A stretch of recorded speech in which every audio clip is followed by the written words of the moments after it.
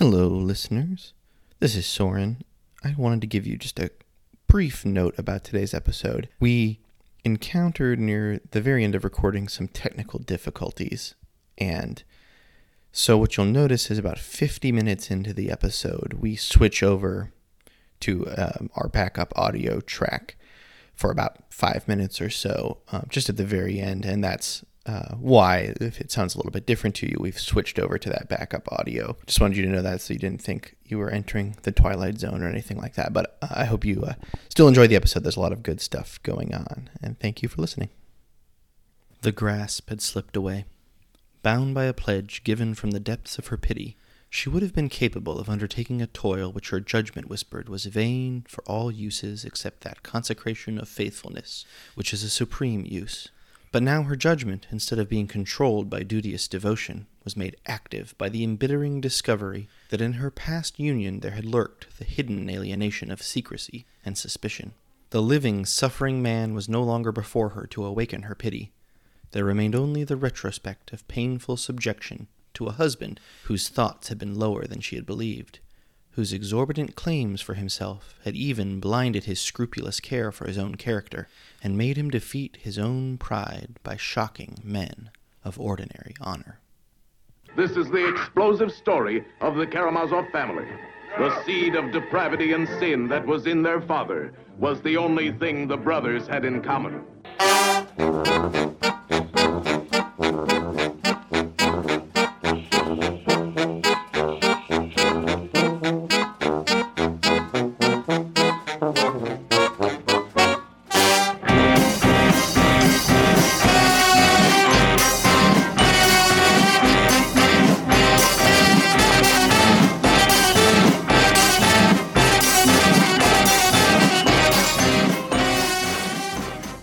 Welcome back to The Reader's Karamazov. We are your hosts, the Bastard Sons of Hegel. I am Carl Bookmarks. I'm Friedrich Picha. And I'm Soren Rearguard. We're back this week with our third episode on George Eliot's Middlemarch. We're talking about books 5 and 6. We'll get to that in just a minute, but first, just a little bit of housekeeping. You can, as always, follow us on social media. You can follow us on Twitter at TheReadersK. On Facebook, facebook.com/TheReadersKaramazov. You can send us an email, TheReadersKaramazov@gmail.com.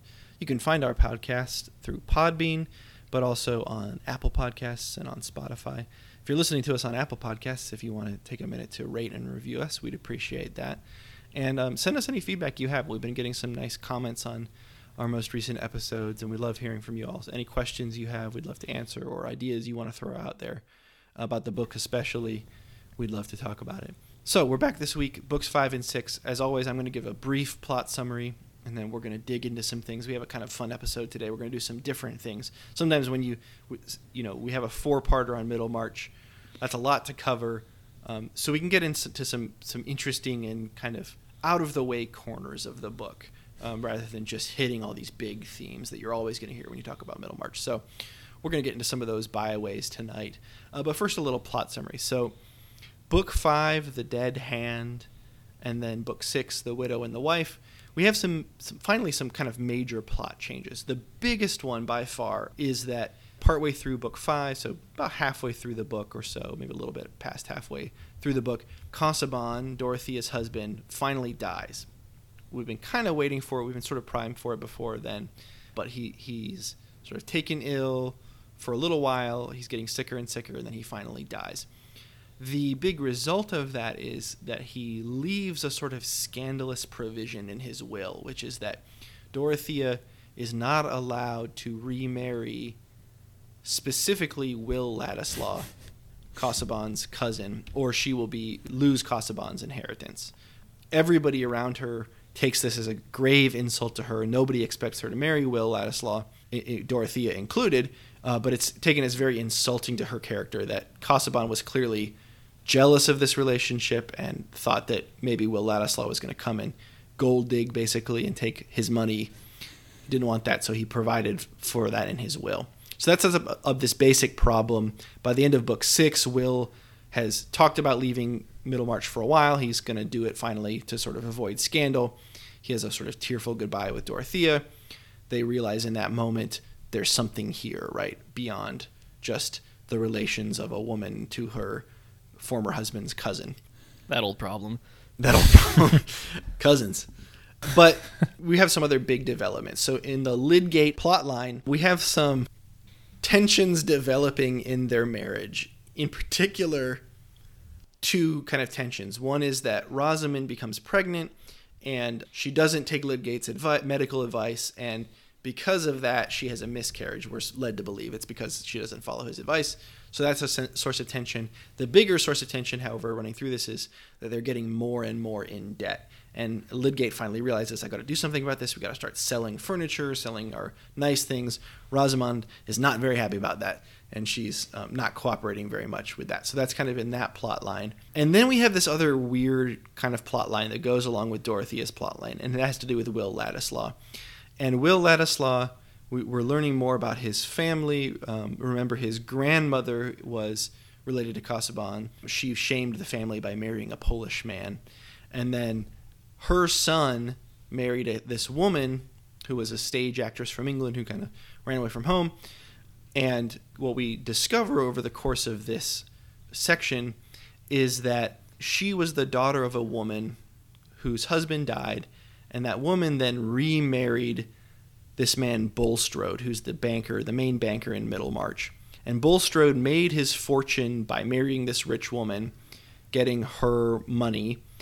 And the scandalous part of it is that she, at the end of her life, had gone to look for her daughter to try to reconcile and give this money to her. Bulstrode was sort of in charge of this operation. He figured out this woman's still alive, but he didn't say anything to his wife, and he kind of pretended like, oh, we can't find her anywhere. And so he was the one who got the money instead of Will Ladislaw's mother. So Will Ladislaw has been deprived of this fortune by Bulstrode's actions, kind of contrary to Bulstrode's professed religion. He's a very outwardly pious man. He has this sort of secret that's haunting him. By the end of this, he's confessed this to Will. Will doesn't want to have anything to do with him because he feels like it's going to be dishonorable to take this money. So that's where we kind of are at this point. Will's leaving Middlemarch. Dorothea doesn't want him to go emotionally, even though she understands Rosamond and Lydgate are sort of fighting. And we don't know exactly what's going to happen with this Bulstrode plot and all of this. But we're pushing towards our ending with 2 books to go. So that's our plot for this time. There's a lot going on here, and we can unpack some of the interesting things that Eliot's doing here, maybe some of the smaller details that we can pick apart. There's plenty of other people we're going to talk about. We'll talk about Bulstrode a good bit because he suddenly becomes quite important in this section. I'm going to throw it over to you all, though. What do you want to talk about first? I mean, I just want to say as a comment on that plot summary, which was excellent, and the book so far, which is sprawling and covers a lot of ground. We've talked about it as a web. We've conceived of the narrative structure as a web. A lot of critics have thought of it that way as well. And I just wanted to comment, because Soren was giving us that rundown, that we're kind of seeing the consequences of a web organization and envisioning life like that, I guess, in that people become enmeshed in each other's lives through marriages, of course, through business transactions. But then in these, we talked about this with Featherstone's death and the will and the comeuppance he might have planted in it, as well as the unforeseen consequences that he might have set in motion. And we're kind of seeing that play out generationally here with the Bulstrode plot, in that he now is having this past return. He's looking to a future that's potentially happening. And as we'll see in the next 2 books that wrap up the novel, the financial entanglements of characters with Bulstrode as the banker will come to reflect on them morally as well. And so I think that the amount of stuff that you had to cover, Soren, is also speaking to Eliot's, the depth of the connections she's making between these characters on economic, emotional, moral, whatever levels, as well as familial. Yeah, that web image, it's a cliche, but it's a very helpful cliche, in part because you think about the web, the physical spider's web, right? You touch one part, the other parts reverberate. And so there's this sense of reverberation going on here in some ways that almost, we could talk about maybe whether some of the Bulstrode stuff feels a little bit contrived, possibly, but it's there for the reason of showing how people's lives are implicated in other people's lives. And, we get that maybe really wonderfully here in the part where Fred Vincy asks Mr. Fairbrother to go basically plead his case to marry Garth to say, do you like Fred enough that he should keep hope that he can marry you someday? Not realizing that Mr. Fairbrother is himself in love with Mary Garth. Yeah. Mary Garth doesn't realize this either. Mr. Fairbrother, being a very dutiful man, does it. His heart's like breaking in front of him, right? And nobody knows. And then they finally figure it out, and they're like, oh, crap, what did we do here? Like, we've sort of mistreated this guy so badly. But the way in which people's lives are just connected together in some inextricable ways is really nice and tightly wound here. I think Elliot does a very good job of bringing those different strands together. If to kind of confuse metaphors or combine them, if we're in the pure glass and the web at the same time, there's this reverb and there's many centers, not one center to a web like there often is in a spider web or different kinds of webs. It's a non-centralized, decentralized web in some way. But yeah, that was an amazing plot summary, and it really helps crystallize where different themes of inheritance and disinheritance are working in like plot 1A and subplot 2B, like you're really connecting them for us, Soren. I want to just mention, this is not something we're going to really, I know Soren mentioned we're going to drill into some interesting, weird, and maybe small moments in the reading that we've done for today, but I want to mention a small moment that I think is just interesting that Elliot does, and maybe we don't have that much to say about it, but as a writer, she does things that I think of as very modern, and maybe they're not, maybe in fact they're quite old-fashioned, but when she has the pure glass going, and Carl mentioned the many centers of it, she sometimes dwells on a center for quite some time and really goes down deep into that person's consciousness, and it's a surprising person sometimes. So when Joshua Rigg is being examined as a character who has financial interests that overlap with Bulstrode's, Elliot takes like a couple of pages to talk about how he became interested in trade, and he became passionate about it, and it goes on for like at least a page, and then she stops and starts a new paragraph and just says enough, period. And then we're concerned with looking at this for this reason. It gets back to the plot and sort of drives the narrative along, and I love this.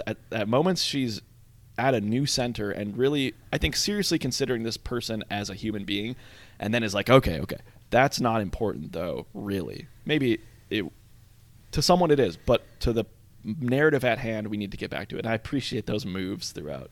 That's great, Friedrich. I like that a lot.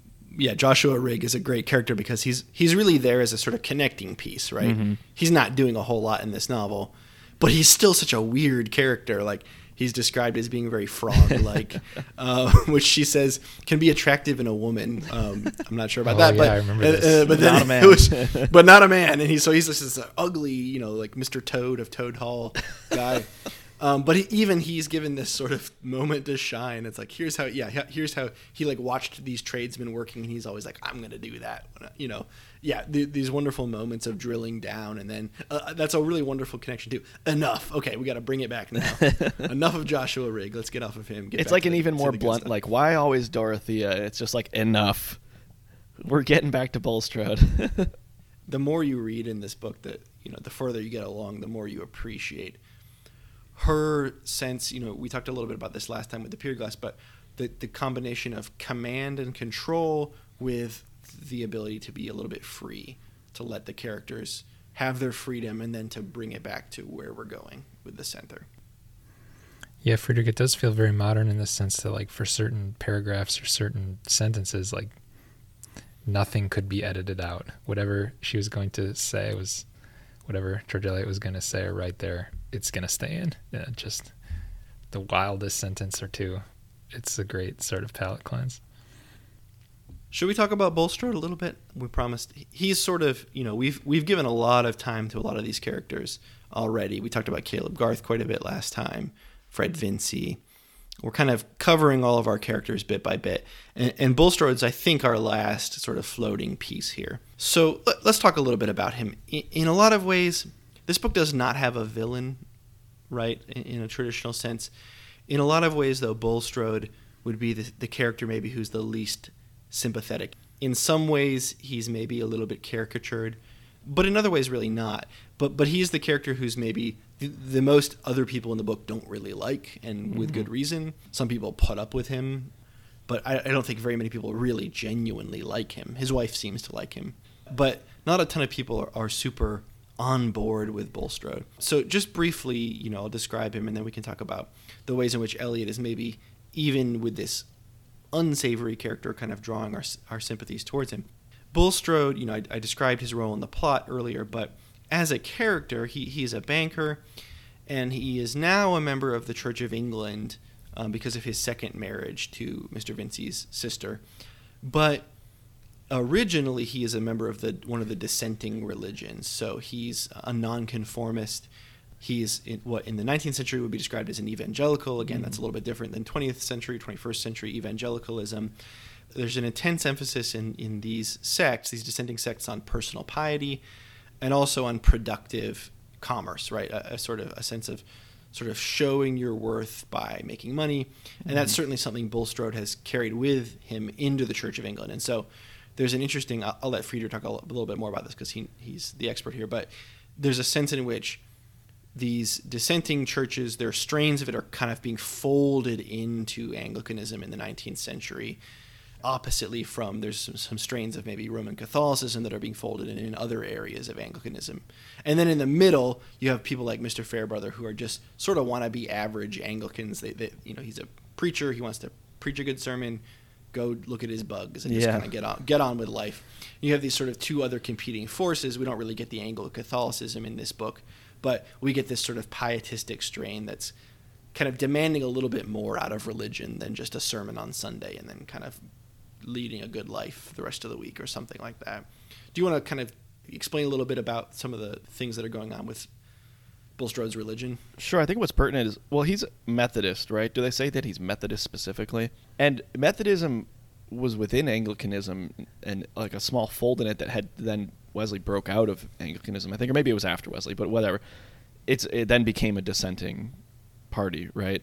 And I want to contrast him as a Methodist with someone like Fred Vincey, who isn't even in the church, right? He has a bachelor's degree, but he's thinking about joining the church. He doesn't really want to. And I think a key difference between the Anglican structures, as diverse as they are, because the church is split, Anglo-Catholic, high church, ritualistic, devoted to their liturgical year, Anglicans, versus like low church enthusiasts who are more about the feeling of belief, which is the side as a dissenter that Bulstrode would fall on. There's a sort of Trollope-esque, Warden-esque, the book we talked about last season, Anglican way of life that's going on that is, where people are in the church, but maybe they're not passionately devoted to the beliefs that they preach every Sunday. It's maybe a little more prosaic. And so Fred Vincey's like, do I even want to go in the church? I don't know. Like, Mary wouldn't want me to, and I don't really want to, but it's a way to be a gentleman. It's a way to get by, really. And it's a sort of, not that this is true of all Anglicans, of course not, but for a lot of the gentlemen of the era, it's a way to become a member of a society, right? And for Bulstrode, it's more about do-gooding, the use of capital to further the aims of what one's own morality is, right? And so that to me is the important difference between them, is that Bulstrode's imagination has created this sort of providential outcome of his life or path of his life, where what he's doing has eternal ramifications on his soul. And for Fred Vincey, it's more like, do I want to join the church? Will Mary like that? I don't know. Maybe I should just be a farmer gentleman or something else. And it's just a lot more down to earth. Can I ask a question then? So I didn't remember the mention of him being a Methodist, which is fascinating to me. Why is it then that she is describing him so often as being kind of Puritan-like? Because in a technical sense, those are very different things. Mm-hmm. Like Methodism would be, you're right, it emerges out of Anglicanism, and it's very much based around a sort of almost anti-Calvinist approach, right? A sort of Arminianism, the freedom of the will. So why then is he associated? Has it already by this point, Puritan has just become this derogatory term that doesn't really have any reference to the Puritan doctrines already by the 19th century? That's such a great question, in part because like Puritanism, I think, is so strongly associated with America by that point. But I honestly don't know. I would assume, reading just this novel, that Puritan seems to be associated with a tendency, right? Mm-hmm. That's separated from doctrine. and that Puritan is used the way that some people use the word Victorian today. Like, it means prudish and harsh, and that would be my instinct, but I'm not sure. Carl, what do you make of Bulstrode? Oh, sorry, you guys are a little too far afield for me there in the English weeds of Middlemarch for me to get fully into that. But I like the take of him as potential or possible antagonist, if there is one.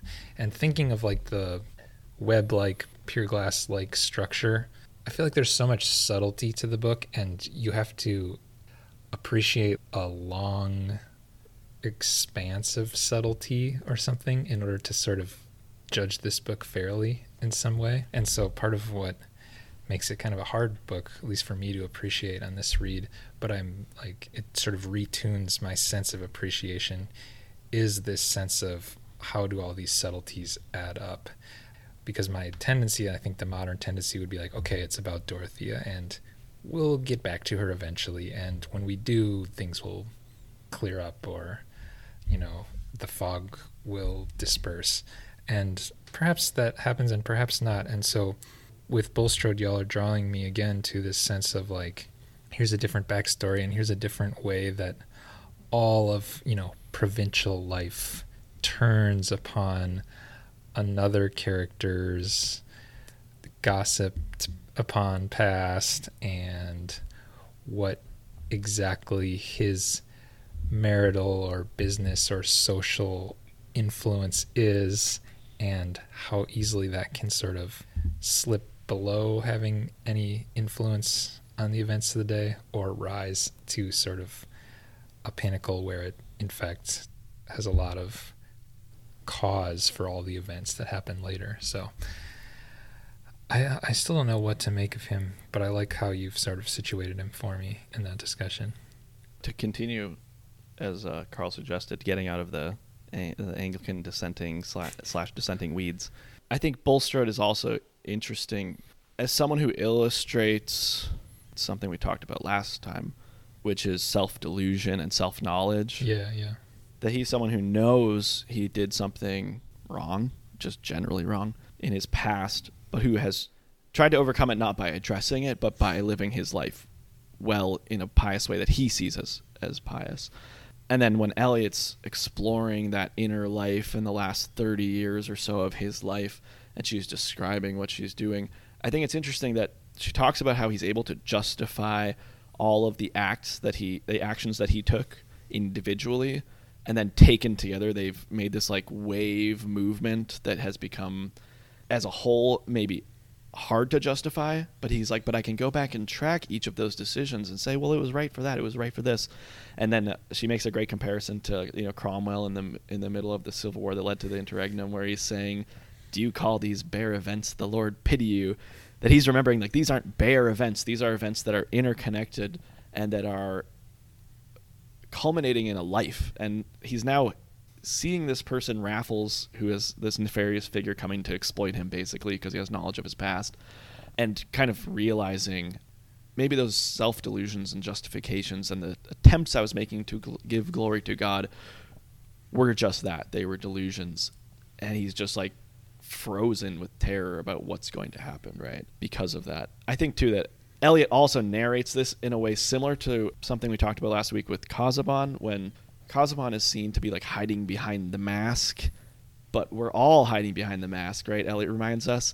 In the same way, she's talking about how he's trying to be a banker, a churchman, a public benefactor, a sleeping partner in trading concerns. But now, 30 years on, this past had arisen and immersed his thought as if with the terrible eruption of a new sense overburdening the feeble being of himself, mixing quotation and my own interjections there. And then a little bit further down the page, she talks about Bulstrode trying to like gull himself into believing these things he's telling himself, and then she writes, he was simply a man whose desires had been stronger than his theoretic beliefs, and who had gradually explained the gratification of his desires into satisfactory agreement with those beliefs. If this be hypocrisy, it is a process which shows itself occasionally in us all. She always has that move where she's like, he's the villain. Okay, we can criticize him, sure. And then pulls it back to sort of say, like, we're all benighted and confused and trying to convince ourselves that we're doing something good.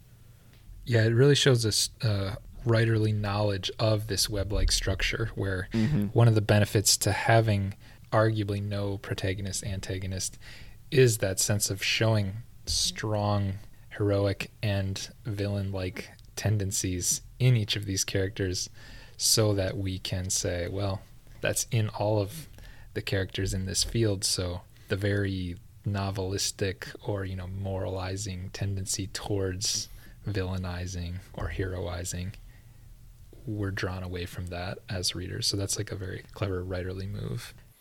And not reduced to a platitude of like, oh, we find fiction interesting because we can relate to people, even the people we don't think we can relate to. It's much more in-depth as far as the character goes, and we see ourselves in that, but it's not reduced to just, oh, and we're similar. And it's an uncomfortableness there. Yeah. You don't want to relate to Bulstrode. Right. Right? You don't, or Joshua Featherston Rigg, right? Mm-hmm. You don't want to relate to those people. Like, you want to be able to push them aside and say, okay, I'm not like them, right?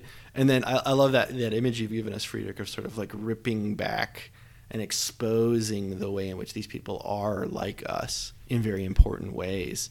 I think that's really an apt way of putting it. Something I've been thinking a lot about since our conversation last time when we were talking about Pascal is I'm kind of seeing on this read through this book, one of the things that it's doing is offering us a series of portraits in the ways in which lives can go astray, and the ways in which lives can go astray because of this sort of unfulfilled desire or whatever it is, right? This inability to have contentment. And I see Bulstrode as a particularly maybe like a piquant example of that. I want to take us to one place that I think kind of bounces off of some of the stuff you've already been talking about, Friedrich. This is a description of him as he's kind of working his way towards that breaking point of having to confess to Will Ladislaw.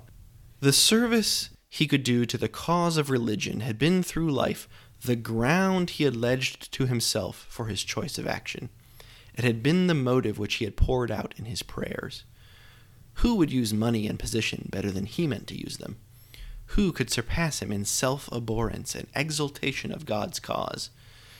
And to Mr. Bulstrode, God's cause was something distinct from his own rectitude of conduct. It enforced a discrimination of God's enemies, who were to be used merely as instruments, and whom it would be as well, if possible, to keep out of money and consequent influence. And then this is what she has to say about this sort of line of reasoning. This implicit reasoning is essentially no more peculiar to evangelical belief than the use of wide phrases for narrow motives is peculiar to Englishmen.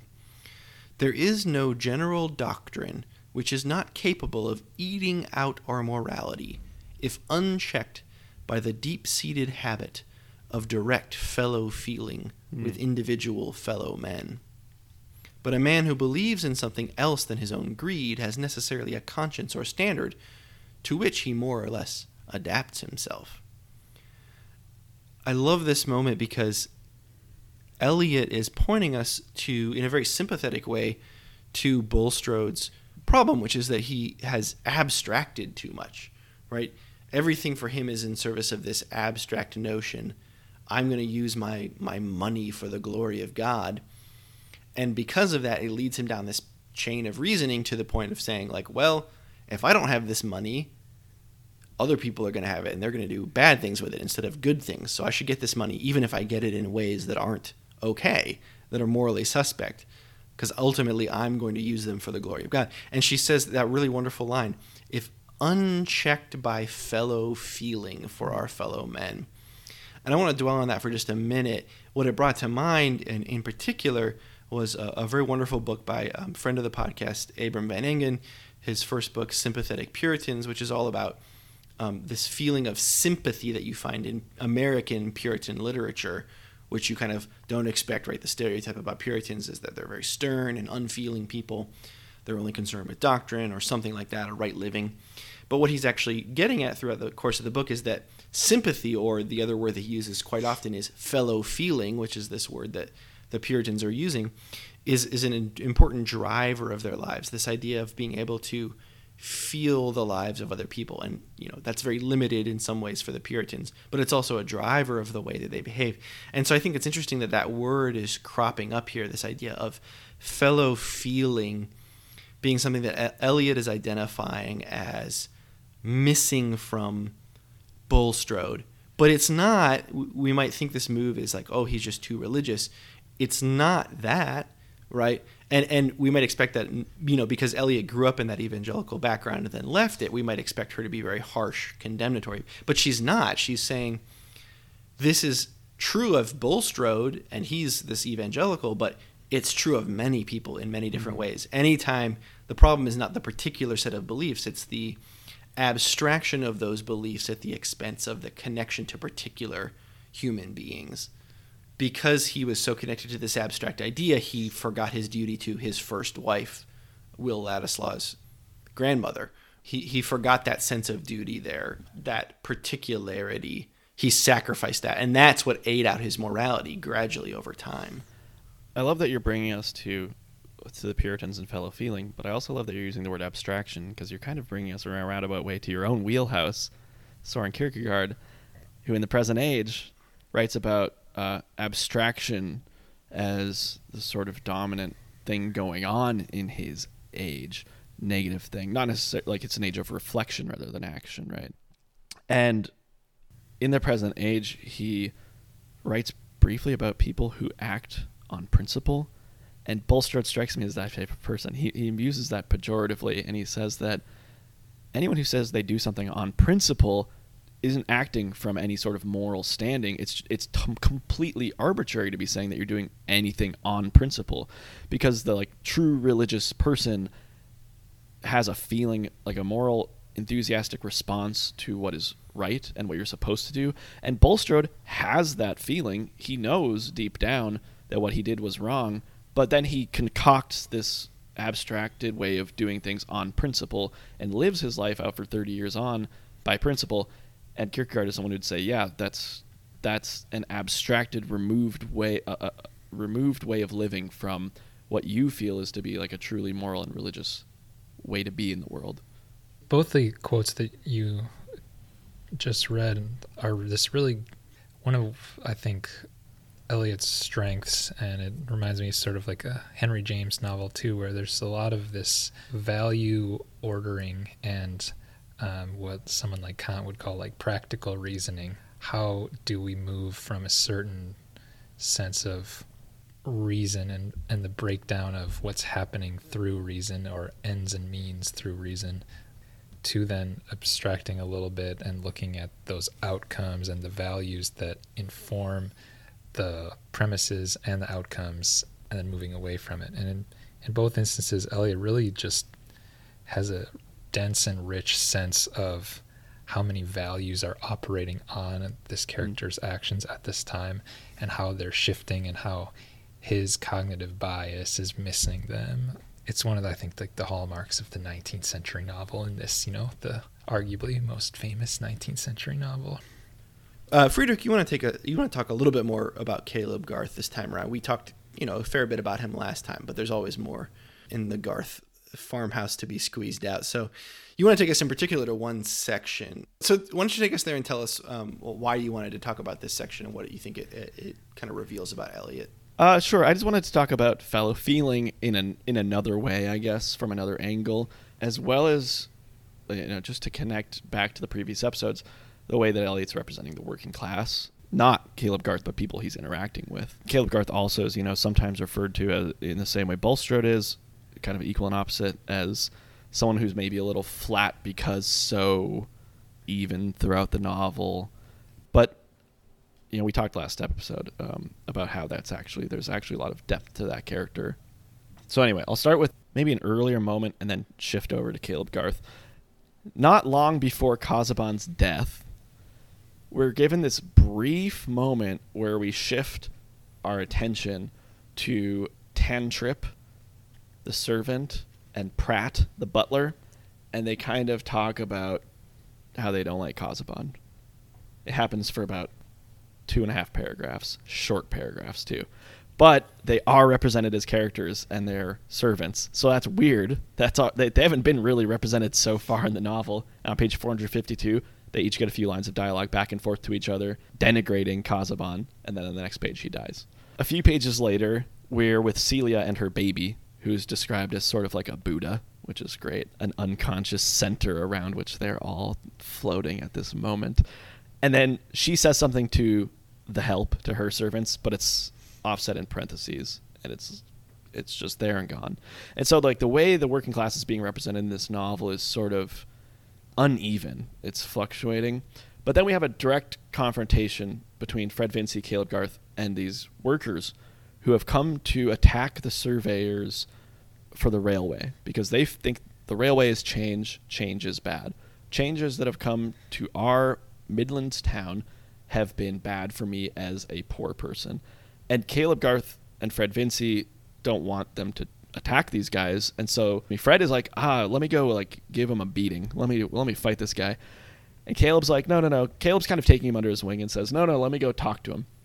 And so Caleb goes and starts kind of paternalistically, but not in a super negative way, explaining to them why, hey, actually, this isn't so bad. But then there's this one guy who's been there laboring forever, a wiry guy named Timothy, and he stands up and says, look, I've been here working for decades, and everything that's come through has hurt the poor man.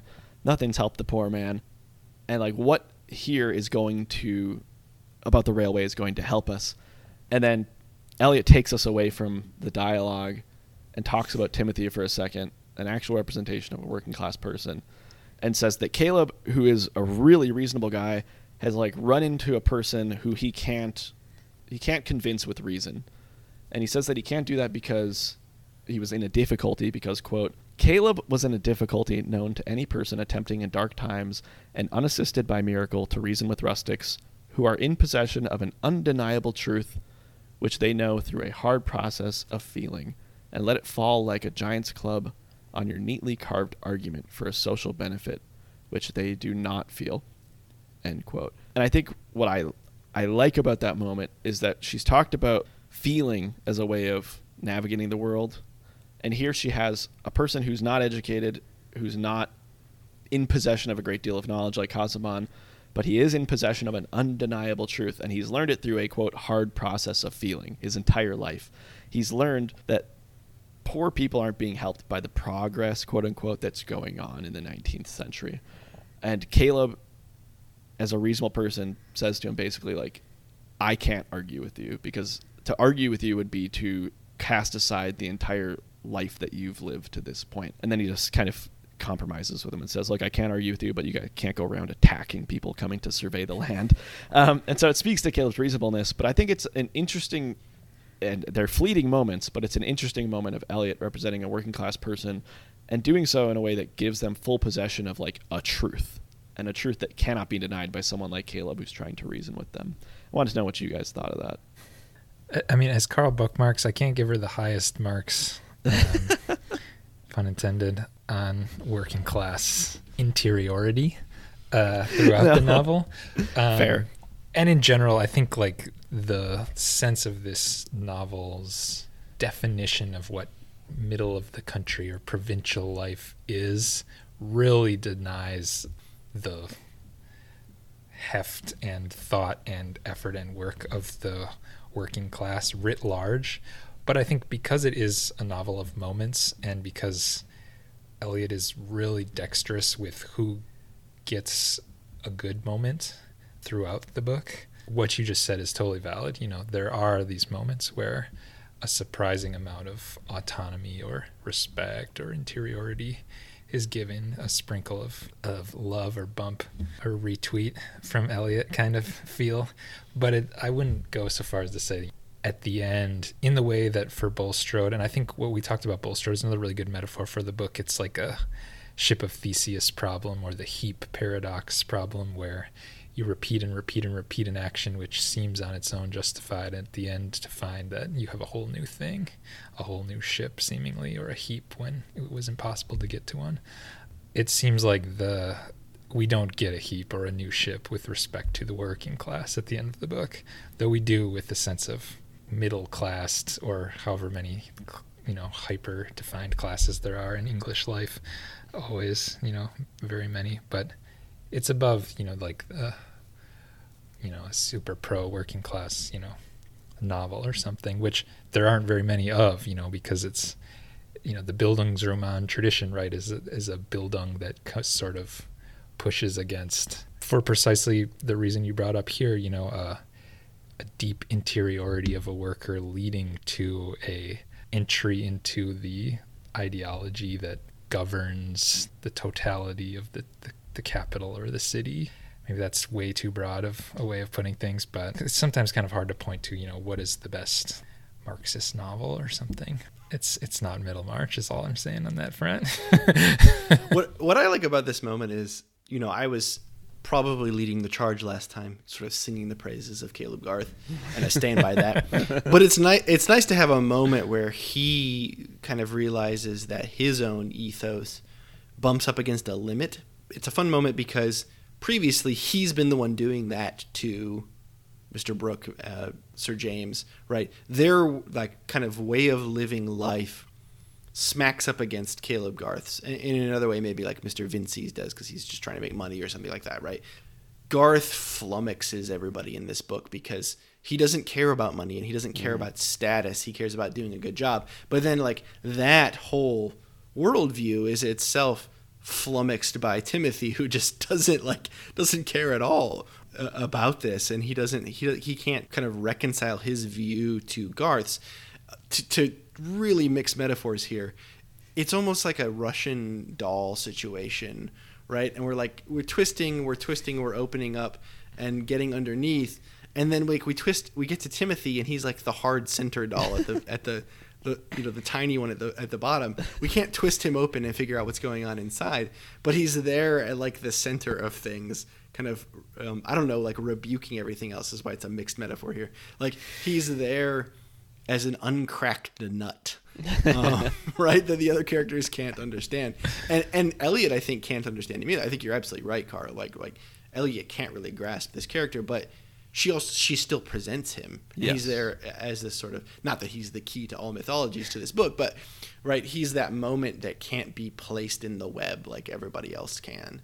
So I do like that's at least included, right? If she has limits to her understanding and her sympathy, and they don't extend to the interiority of the working class, she's at least willing to incorporate that illegibility into the book itself. Yeah, and it's a very important lesson about, sympathy and fellow feeling and that sense of what is uniting people who are able to speak about things is sometimes an acknowledged difference, right? An acknowledged gap between feeling and experience. So she's dexterous enough to keep that and move with that in this moment in a good way. As Zizek says about Bane's movement of the Gotham people in The Dark Knight Rises, sometimes it's about the fact that something's being represented at all rather than the movie's judgment of what's happening. Thank you so much for taking us there, Friedrich. I think that's a very productive place to think about fellow feeling and maybe its limits in the novel. Before we go, let's get weird for a little bit. So we're not going to talk a ton about Casaubon's death directly. It's there in the book. It happens.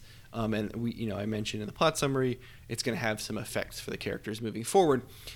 But I was really arrested by a small detail that happens in the Casaubon's death chapter.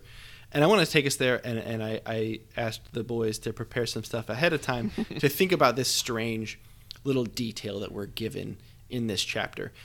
If you're like us and you're literary critics, you maybe possibly sometimes pay a little bit too much attention to the presence of other texts within your texts. And so you shout out get to very everyone interested. who pauses the movie to read the book that's in the background. Yeah. Absolutely. So like Mel Gibson's character in Conspiracy Theory, collecting copies of Catcher in the Rye. Is that right? Is that what he does? We're concerned with the books that are being woven in here. Obviously, there's not really tons of, there's some art that's talked about, but in a little bit of music, maybe. There's no films. It's the 19th century, but there's a texts that come up here a fair bit in Eliot's text. And I was just like, I stopped because I read the stuff that was going on in this chapter, and there's 3 books that get mentioned as favorites of Dorothea. And this happens at the beginning of the chapter in which Casaubon dies, and I refuse to believe that this is some sort of accident. So in my conspiratorial, Mel Gibson-esque, this one way only, reading of this text, I want to take us there and think about what these three texts might be doing for Eliot. So I'm just going to read a little bit from this chapter at the very beginning. So keep in mind, do not forget, at the end of this chapter, Casaubon is dead. He's not dead yet. They've just gotten out of church. Dorothea is kind of mad at him, at Casaubon. They usually spent apart the hours between luncheon and dinner on a Sunday. Mr. Casaubon in the library, dozing chiefly, and Dorothea in her boudoir, where she was wont to occupy herself with some of her favorite books.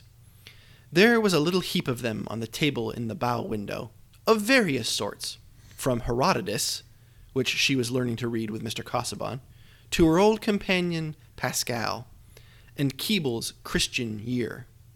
So those are the three books that we get. We get Herodotus's Histories, we get Pascal, who we talked about last time, and we get Keeble's Christian Year. And so I've asked the other fellow sons of Hegel to think a little bit about what these three texts might be doing here. I have some theories about Herodotus that I'm going to lay on you in a minute, but I wanted to know what you all thought, and I'm going to toss it over to Friedrich first, maybe to tell us a little bit about Keeble's Christian Year, which is probably the text that is the most unfamiliar. We talked about Pascal last time. You've probably at least heard of Herodotus. You may not have heard of Keeble's Christian Year, but Friedrich's here to tell us about it a little bit. The clergyman John Keble wrote a bunch of poems, and he published them in a book called The Christian Year. And it's the Christian Year because each of these poems is meant to be read on a Sunday or on certain feasts in the liturgical calendar. And it was wildly popular in its day and throughout the 19th century, and then it kind of lost a lot of steam. In the 20th century, people don't really read it very much. It was popular because it produced a lot of hymns, and it was used devotionally. People read these poems on holy days, and it was used by Anglicans as a sort of additional devotional practice. And what's interesting about it is that it was published in interesting is bearing a lot of weight there. Yeah, what's interesting about it is that it was published in 1827, and we can say that maybe right now or after the events of the book in halfway through, or 1830, 1831. So you've got Herodotus. She's reading, learning to read with Mr. Casaubon in the Greek, I would assume, in that case. And she wouldn't have been educated in Greek as a lady, to Pascal, and she would have learned French as a lady, so she can read him in the original too. So she's reading across languages, and then they have this sort of new Christian, Anglican specifically, devotional text to be read alongside these classic works. Herodotus, I think Soren will bring us to in a maybe way that's more interesting than me, but it can be read episodically, I guess you could say. Pascal can absolutely be read devotionally or weekly, because it's broken up into all of these observations and thoughts. And then Keeble's Christian Year is rigidly meant to be read along the liturgical calendar. And so I guess they're interesting as ways of marking time, or as marking progress through a year and one's own learning, which I would be a little ironized in this novel, which is not a Bildungsroman and is not about clean progress to a narrative conclusion. And at the same time, I think it's three texts that they cut across religious sensibilities. And so it would be hard to say someone reading these three texts is this type of believer, because we have an Anglican devotional that's quite new and quite popular, a Catholic, but sort of a healthy skeptic, I guess you could say, of his age's beliefs, and then a classic, and the classic of Greek history. And so what we can pick up from, this is a widely read person, so I'd be interested to hear what you two would say about that, but there's no clear, this person is reading the classics of the Church Fathers or something like that. It's a large swath. Yeah, I mean, it's variety over specialization is part of what you get from it, which is an interesting nuance to Dorothea, the ardent character. Right, but her ardor comes across reading this thing that's meant to be read then. It's meant to be read in that time to mark time in like a sacred, circular, liturgical way, right? You're in like sacred time where it's a specific Sunday, therefore a specific time in the liturgical calendar, which is cyclical, which, is sacred and marked by like sacred events, which you will return to commemorate, to sort of always have your sort of true north, the time of, faith and where you are in a faith journey. And then there's like Herodotus, is more secular time to me. It's not a devotional, and it's the time of linear time, one thing after another. It's the time of Herodotus went here, he saw this, he went there, he saw that. And it's the beginning of, many historians say, modern history in that sense, right? Modern secular history. And then to me, a little bit different than how Friedrich paints it. Both of those are like Chronos, and Pascal is Kairos. Pascal is like, here's this pensée, here's this like moment where time is sort of distilled. It's like a slow-mo on your iPhone these days, where what exactly am I seeped in and immersed in this moment? It's the wager of my soul in all eternity, or it's this distillation of how I felt and just a few hundred words. And so that to me is like the way that Eliot's showing us a variety here that again is importantly Dorothea's fixation, and Casaubon, who's supposed to be a master of all of these things, he's overlooking it, right? He's not going to give her the response or communication around, oh, you're reading these 3 interesting things, and here's what they would mean to me and us. He's kind of been there, done that, is his one note. Thank you all. Those are great thoughts. I want to press on Herodotus a little bit. We've talked a fair bit about Pascal already, so I won't return to those, and I'm not qualified to talk about Keble. So thank you, Friedrich, for that really nice introduction to that. I want to talk about Herodotus in maybe 3 ways, some of which are related directly to Dorothea and Casaubon, which we'll talk about in a minute, but some that are also related to her kind of deeper authorial project. Because I think Carl's right that in a sense, Casaubon's project is deeply antithetical to some of what Herodotus is doing, at least. But in kind of on the flip side of that, Eliot's project is actually quite amenable to what Herodotus is doing. So I'm going to talk about 2 things there, and then one thing that has to do directly with Casaubon and Dorothea. First is that sense of deep history or deep time that Friedrich's done such a good job of bringing us back to over these first few episodes. That sense that for Eliot, that the past is not abandoned, but is just existing there underneath everything else. And with Herodotus, I think that's a key to his project, right? He's writing a history about the Persian War. Where does he start us? Oh, well, we got to start back with the Trojan War 1,000 years before. And he spends most of the book just not talking about the Persian War, talking about all this other random crap that's going on, but is building his sense of what is behind the Persian War, his contemporary-ish conflict. And I think that's very amenable to what Eliot wants to do here, to show us that sense of all these histories that are behind the history that's going on here in Middlemarch that she's putting down. The other thing is just Herodotus's deep sense of sympathy and his sort of sense of fellow feeling.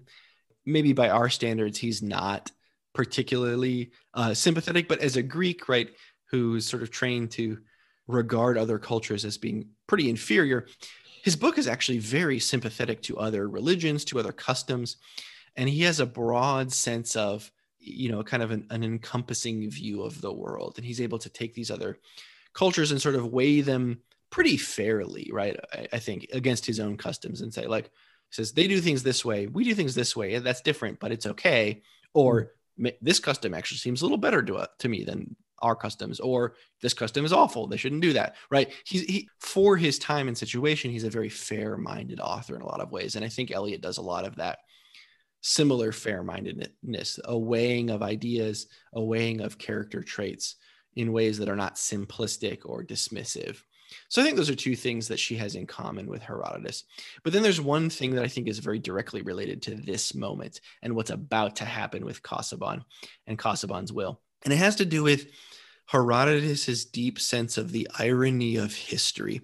And in particular, one thing that happens again and again in the histories is that people bring about their own downfall by trying to accomplish something to prevent their own downfall in some way.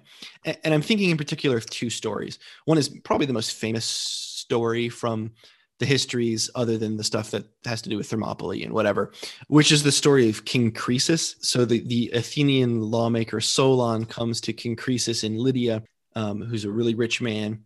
And Croesus says to Solon, who do you think is the happiest man in the world? He's just shown him all of the stuff that he has.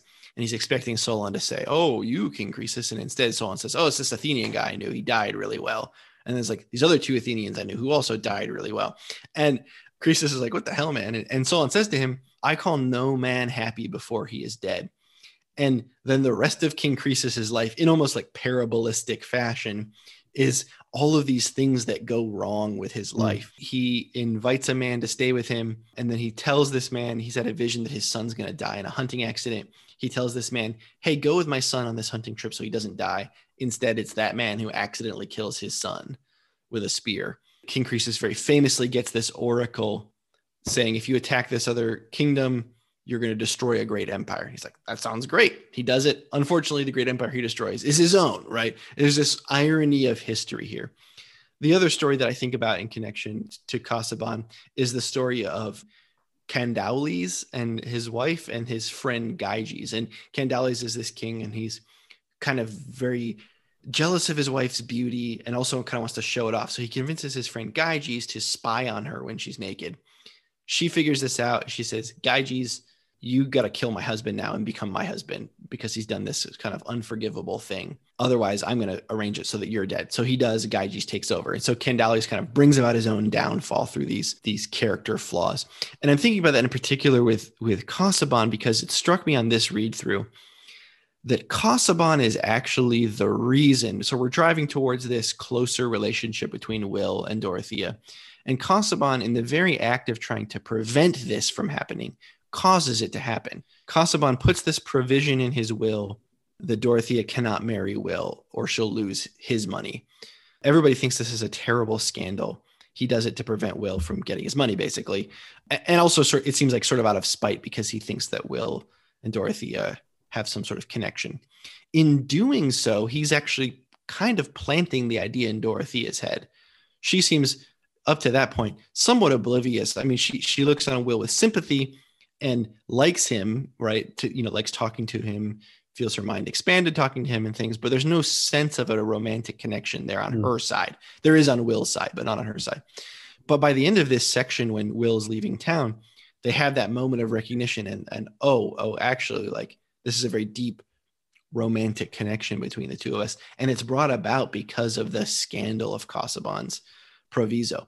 And so I think that Eliot is kind of tipping her hand a little bit and showing us this is this sort of ironic sense of history. Casaubon, the poor schmuck, right, is bringing about his own downfall in this scenario by his very desire to prevent the thing from happening. He brings it about himself. So I think that it's an interesting detour into looking at the way in which authors can very quickly and kind of cunningly build out their world and their point of view by including texts as a sort of texture in the world that they're giving us.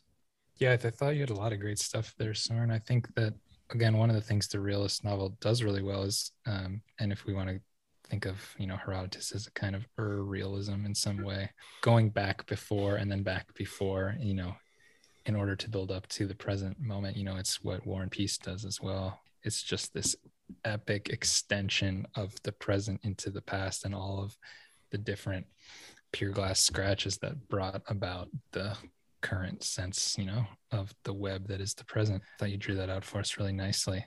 You reminded me of in the American context, which I'm always more familiar to, the book by Reinhold Niebuhr, The Irony of American History, where he similarly sees a ironic element in how history unfolds, with the sense that, with like mid-century America, there was the atom bomb made America more weak in a sense than strong. And he has a nice sort of Eliatic passage there from the first chapter of that, which is, our dreams of bringing the whole of human history under the control of the human will are ironically refuted by the fact that no group of idealists can easily move the pattern of history toward the desired goal of peace and justice.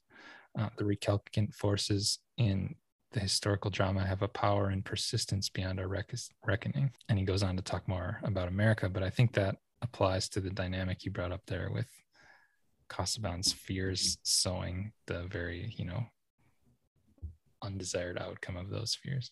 Okay, that's seems like a good place to stop for now. We're going to come back next time and wrap up Middlemarch. It's hard to believe we're already there, but we'll be talking about books 7 and 8. And then just as an advance notice, after that, we're going to be heading into our first round of books kind of connected to Middlemarch. That first section we're calling The Key to All Mythologies. And it begins with Carl's first pick, the wonderful, breezy, picaresque satire Candide by Voltaire. So if you want to pick that up and read through it, you can read through it in one sitting probably. We're going to talk about that 2 episodes from now. Until we get to that point, though, we're going to let Cat Keyboard play us out.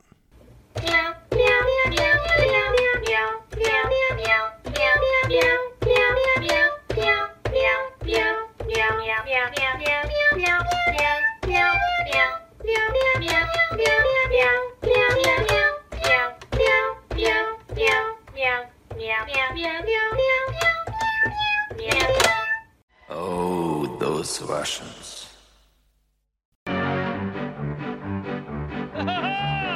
The clever men at Oxford know all that's to be known, but none of them know half as much as intelligent Mr. Toad. The animals that in the ark, the tears in torrents flowed. Who was it said there's land ahead? Mr. Toad. The world has held great heroes, as history books have shown, but never a name went down to fame compared with that of Toad. Intelligent Mr. Toad, encouraging Mr. Toad.